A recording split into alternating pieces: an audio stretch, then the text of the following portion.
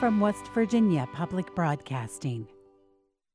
Support for the legislature today is provided by West Virginia University, a land-grant, space grant, R1 research institution. Learn more at wvu.edu.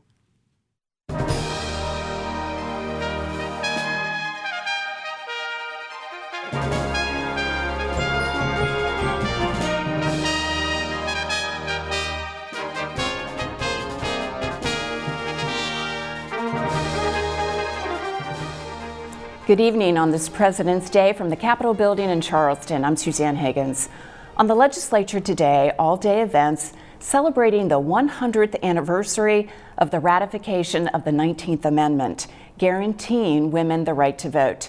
We'll hear all about West Virginia's suffragists and the need for West Virginia women to engage more actively in the political process. That's coming up. But first, reporters Dave Mistich and Emily Allen join me for a brief news update. Thank you. Yep. Dave, let's start in the Senate Finance. It's all about property taxes and then potential repeal of those property taxes. Right. So this is kind of a very complicated, sweeping process or proposal, I should say. I'll talk about this originating Bill 4 first. So the idea behind this is that it would call for a repeal on manufacturing machinery, equipment inventory, retail inventory, and automobile personal property taxes. All told, it would be a 6-year phase out that would be fully implemented by fiscal year 2028, I believe. And once that's fully implemented, it would come to a revenue loss to the tune of about $300 million. So a lot of money that needs to be made up. Of course, we've had this conversation over and over. This money goes to counties to fund education and all sorts of other needs on the county level. So what they're calling now is for an increase in the tobacco e-cigarette taxes as well as the consumer sales tax. The consumer sales tax would go up by 0.5% from 6 to 6.5. Tobacco tax on cigarettes is the only one I can recall off the top of my head because it's still so fresh. Would go for about $1.20 a pack to $2. So this very complicated equation here. The thing to keep in mind, though, is that all of this tax stuff is embedded in the state constitution. Yeah. So they can offer these changes, but they wouldn't be constitutional until this Joint Resolution 9, which would allow the legislature to do it legislatively. So I think that they're sort of, taking one step before needing to take all these other steps. But all in all, it's a very long, convoluted, extremely complicated process. The one thing I do want to add before I stop talking about all this is that there's this originating Bill 4 would create a special revenue fund. And with tobacco taxes being regressive and less revenue coming in from that, there were concerns that by the year 2032, that the special net revenue fund would be, at a deficit. So there were questions this afternoon. What are you gleaning from the questions and the concerns? Right. I mean, so you've still got the same concerns from counties, right? They want to make sure that they are taken care of. This is, you're hearing questions about the amount of revenue that would come in from tobacco, and when that would go down, what would happen? Just a lot of questions as to the long-term sustainability of repealing all these taxes and replacing that revenue. Is this going to shake out? It looks only to be for another, 12 years ahead into the future now. So a lot of questions of how this is going to play out into the future. And it's this is a major part of the Republican platform, and it's being only taken up here on day 41. Thanks, Dave. Yep. Emily, in the House of Delegates, the chair of the Committee on the Prevention and Treatment of Substance Abuse had remarks today. Tell us about that. Yeah, there was a bill today. It wasn't necessarily related to substance use. It was House Bill 4387. It would create, I might get this title slightly inaccurate, but a donated drug repository program. Basically, Delegate Rohrbach, as you were mentioning, Republican, was talking about how nursing homes, people, there are all these drugs, they're legally within the domain of the West Virginia Pharmacy Board, but we dispose of them every year when we have no more need for them. So this program would kind of create a place in the jurisdiction of the state where those donated drugs can go, and they can be repurposed to people who can't afford their own prescription plans or need them. Here are some remarks from Delegate Rohrbach now on the House floor before the bill passed unanimously. As you've probably been aware, we have mountains of drugs that are left over in nursing homes, hospitals, and other types of facilities. These are medications that have not left the chain of custody. They've still been under the Board of Pharmacy's control, but now they're just disposed of. This bill is an attempt to try to get these to some organizations that can redistribute them to people in need that frankly are our indigent patients or elderly patients that don't have a prescription plan. And so they could get these medications for free or at a greatly reduced cost. So I would ask the members to support this, but also as we look forward, these are just things that can help bring the cost of health care down for our less fortunate members. And this is a start. I think we've got a long ways to go, but I urge the members to support this bill. And that bill passed 98-0, and it's on its way to the Senate now. And we encourage everybody to check our website for this and for these and more stories, wvpublic.org. Thank you both for joining me, Dave Mistich and Emily Allen. On March 10th, 1920, West Virginia became the 34th state to ratify the 19th Amendment, guaranteeing women the right to vote. At the legislature today, celebrations marking that centennial celebration.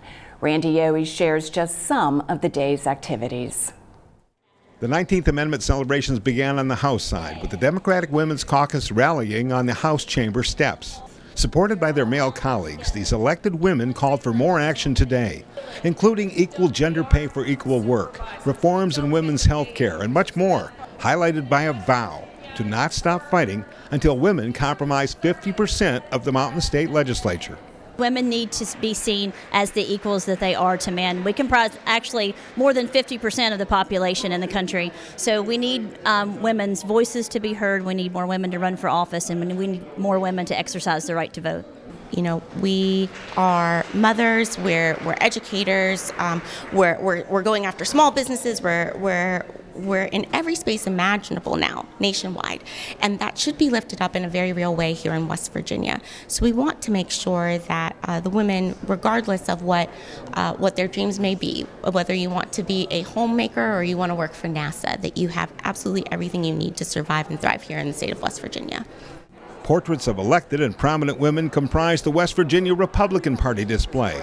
Here, these women paid homage to a man, the state senator from Ohio County, who in 1920 went to great lengths and broke a 14-14 tie to see West Virginia ratify the 19th Amendment. Senator Jesse Block from Wheeling, he cast the tie-breaking vote to give women the right to vote here in West Virginia. As a matter of fact, he sped home from a California vacation when the legislature was in special session here to cast that vote. So we just really wanted to come participate with women from all over West Virginia and to help Secretary Warner, who's leading the charge on this celebration. Lyda Shepherd portrayed iconic suffragette Susan B. Anthony at her 1872 trial. Nearly 50 years before the 19th Amendment passed, Susan B. Anthony and 14 other women voted in the presidential election and were arrested for violating federal law. Shepherd believes civil disobedience still has its place. I think people forget, when we sort of lift up these historical figures, we sort of make it seem like, oh, they just stood up for it. But what we forget, and what I think we tried to show today, was that she broke the law and she was tried in court. And that is so much of some of the progress that we've seen as a country, is when people disobey laws that they see are unjust. The women representing the 9 West Virginia chapters of the Delta Sigma Theta sorority were here to fight for passage of the West Virginia Crown Act to protect from discrimination based on hairstyles. So the Crown Bill is there to protect women of color and actually men of color to make sure that they're not discriminated against for working with their natural hair, and they can go to work and school and things of that nature, and not be discriminated against for wearing their natural hair. A rally on the Capitol steps showed strength and unity in West Virginia women and men celebrating the 19th Amendment passage with casting and using those votes for progress. The fact that in 2016, less West Virginia women voted than in any other state was not lost on soon-to-be 18-year-old Delaney Reynolds, preparing to cast her first ballot. So you're 17 now. You'll get to be. What are you anxious for when it comes to making your first vote? That I won't make the right decision. I need to be educated enough about who it is. Like I have to know what's happening, so I know what to do, who to vote for, and all that stuff. Event organizers here emphasize voting is not only everyone's right, it's our patriotic duty. I'm Randy Yohe for the Legislature Today. Senator Shelley Moore Capito was keynote speaker at an afternoon ceremony in the House of Delegates. And this evening, West Virginia female lawmakers are being honored at the Culture Center. Earlier today, I spoke with Julie Pallas of the West Virginia's Women's Commission and Renata Poore of Kanawha Valley Now. Both helped organize today's events. Ladies, thank you so much for being here today. Lots of activity in several spots throughout the Capitol today. A lot of women here today and young women, which is obviously very encouraging. Julie Pallas of the West Virginia Women's Commission, let's begin with you. Some thoughts today about the significance of the centennial anniversary of the ratification of the 19th Amendment. Well, certainly we're so excited to be here today. Of course, March 10th is the actual ratification for West Virginia, but we got to celebrate a little early, and we're here because women in West Virginia traditionally do not come out in droves to vote. And so therefore, this year of all years, the centennial right to vote made us really especially want to reach out to West Virginia women, and of course men too, to make sure that they're registered and vote. It took a lot of people, men and women, a long time to get to where we are now, and still we have problems with everyone having an opportunity to vote. Okay, and we're going to talk a little bit more about that, but I have to introduce our woman in period clothing, Renata Poore of Kanawha Valley Now, the National Organization of Women, of course. You gave a presentation to the public today about the West Virginia experience, the suffragist experience. Tell us about that experience, the attitudes about women voting here in West Virginia 100 years ago. Yeah, so first of all, I want to draw attention to my costume. This was what suffragists, and they were called suffragists, wore back in 1920 when they were advocating for the right to vote. They wore sashes, they wore black skirts, white blouses, and hats.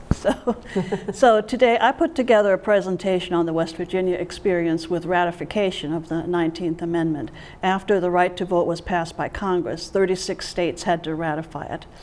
And came to West Virginia. The governor had to call a special session in order to put it on the agenda. The legislature was not meeting in 1920 when this needed to pass. And the governor did that and called the legislature into session and on February 27th, 1920, and the House of Delegates voted in favor, 40 to 47, and then it went to the Senate where they voted it down. Huge disappointment to the women who were lobbying down here. And so there was one senator missing, and that senator was out in California playing golf. And so they had to get him back here. Of course, it's 1920. There is no air travel. It's pretty hard to get quickly from California to Charleston. So, but he started, and there are, in our state archives, great headlines in the Gazette of that day saying his name was Senator Jesse Block from Wheeling. Jesse Block coming to West Virginia.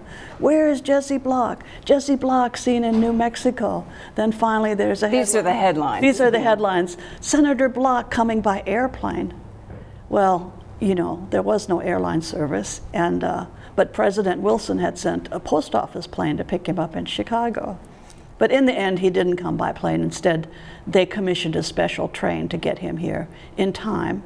And he arrived March the 10th, 1920, and went to the old Capitol on Lee Street, voted, and West Virginia became the 34th state to ratify the vote. By the slimmest of margins. By one vote. By Jesse's vote. By Jesse Block's vote. Senator Block. And there's just just high drama there in that special session. High drama, great, great press about that. And I think that obviously reflects that, the attitudes of the day. Yes, well, there was, women's sphere was not in politics, and that was the argument across the board. Women shouldn't be in politics. If women are in politics, they can't be in the home, and it'll destroy the family, and all those arguments. And you have pointed out throughout this day that 1920 was the culmination of 70 years of struggling to get this right. That's right, and the first Women's Rights Convention was held in 1848 in Seneca Falls, New York, and at that convention the people voted to demand the right to the franchise for women in this country. So that was 1848. Then we had a civil war. We gave black men the vote, but not women. And then we had another war, and then finally 70 years after Seneca Falls, women got the right to vote. So that's what's special about this centennial year is we want, as Julie said, we want to encourage women to use this precious right that their foremothers struggled for so hard, gave their lives for, that women should use this vote. But we also want women to feel empowered. That's, if you persist long enough, just persist, you will get where you want to go. Never give up. Susan B. Anthony said, failure is impossible. And we have to just, as she also said, organize, educate, and agitate. There you go. So that's what we want women to do. We mentioned the poor woman turnout for the vote. In fact, we're last in the country. Yes. West Virginia women vote, have the lowest voter participation in the country. Yes. Julie, why is that? Do we know? I have my theories on that. That traditionally, when you rely on other people to make decisions for you, that it is hard to feel supported, comforted, given that blazing purpose behind it. And I think that sometimes, and people have mentioned this, my dad was one of them, we grew up in Kentucky, the mountains of all things, that the energy doesn't flow freely. And I know that sounds funny, but it makes sense that there are women who just don't get all the information they need very easily. We've got now internet, there's a big difference. There's things happening all over the country and the world that now should make a difference for women to want to use their voices and realize that voting is their voice. If you don't have a community where you go in and you participate in organizations and council and that sort of thing, your vote is your voice. No other people, if you do not talk with them about it, will know how you feel or what you're going to need in your life unless you get out and make your own vote. Renata, your thoughts on the consequences of West Virginia women not voting?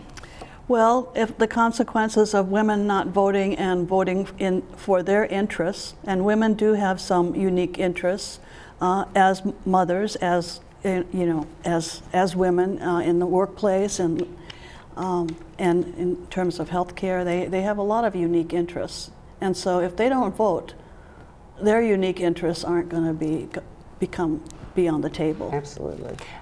Let me ask you, in one of the rallies earlier today, there was there was an expression that there is voter suppression in West Virginia. Your thoughts on that?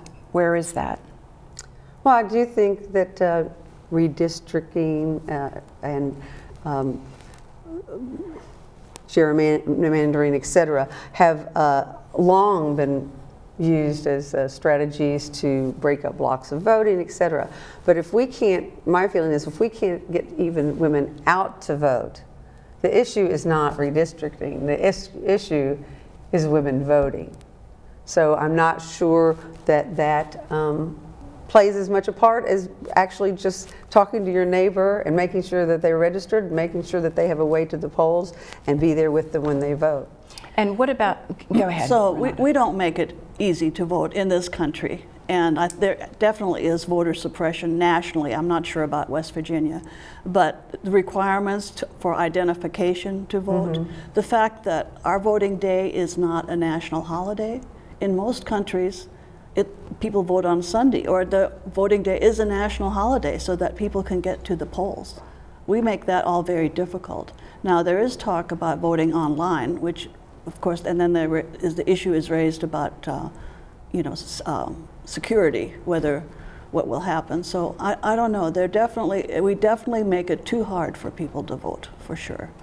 Are we doing enough, say, in the school system to really teach this, to really underscore the fact that it's not only a right, it's your patriotic duty to vote?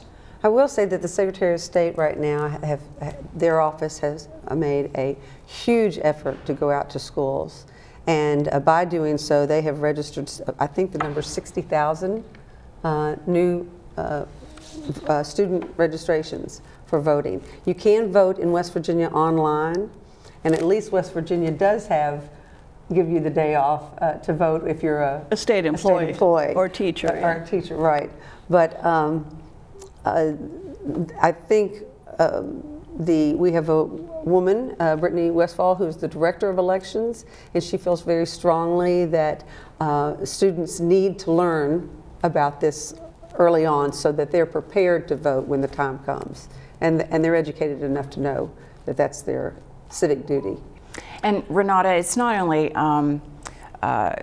being engaged in the process in terms of voting, but it's also running for elected office. Yes. We have 100 members in the House of Delegates, 15 of whom are female. In the Senate side, we have 3 female senators. So that level of engagement certainly needs to be supported and encouraged. We definitely need more women to run. 18 out of 135 is not enough women. We need more women in the legislature, in Congress. We need a woman president. Yes, we do. Now, I know the West Virginia Commission has supported certain pieces of legislation, certain policies. Equal pay is one of them. Tell us about that, Julie. Yes. Equal pay for equal work. Yes. In West Virginia, we're on the lower end we're still about 70 cents on the dollar. Last year, I think Equal Pay Day was April 2nd. So that means it took all the way till April 2nd of the next year for a woman to make as much as a man did the year before. So yes, it's critical that we do, and it's critical for West Virginia. It's not just for women, it's women's families who they take care of as caregivers. It is, as women rise, we all rise. And so it's important more than ever that equal pay, we have the Catherine Coleman Equal Pay Act, Fair Pay Act, we're asking for support on, and access to health care, education. I'd love to see universal health care and free college tuition in West Virginia, because I think the more we can do for each other, the more we can get people to stay here in this state and work together to make it a better state, so that we're at the top of the best list instead of the bottom. And Renata, generally the influence of women on policy development, where have we seen that specifically, say, at the West Virginia legislature in the last couple years, where they've really helped navigate and form important policy? I don't know, Suzanne. We're hoping that is a really good question. I know right now there is an act for paid family leave. Yes, that's the other one this year. So, but there's still only 18 out of, so I don't. I mean, hundreds of. Yes. Right.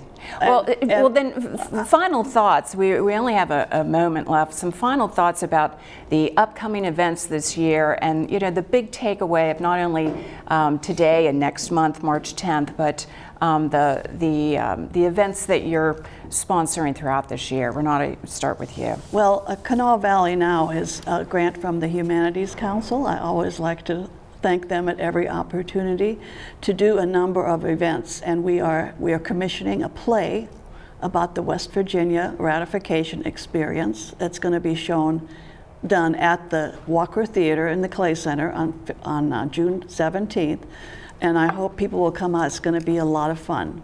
We're going to make fun of. It's going to be a fun play. And Julie, I'm going to have to wrap up. I'm so sorry. And Julie, some final thoughts about the events coming up this year. Well, we're very excited, culminating in August 26th for actual West Virginia Women's Equality Day, when ratification happened all over the United States. And so there are so many throughout the state, so many wonderful events. We will have parades, and the Women's Commission is happy to participate in any and all of them, and as many as we can, but today was a big day for us. All right, Julie Pallas of the West Virginia Women's Commission and Renata Poor of Kanawha Valley Now. Thank you both so much for being here. Thank you, Suzanne. Thanks. For a full list of upcoming events celebrating the ratification of the 19th Amendment, go to the Secretary of State's website. That address is www.sos.wv.gov.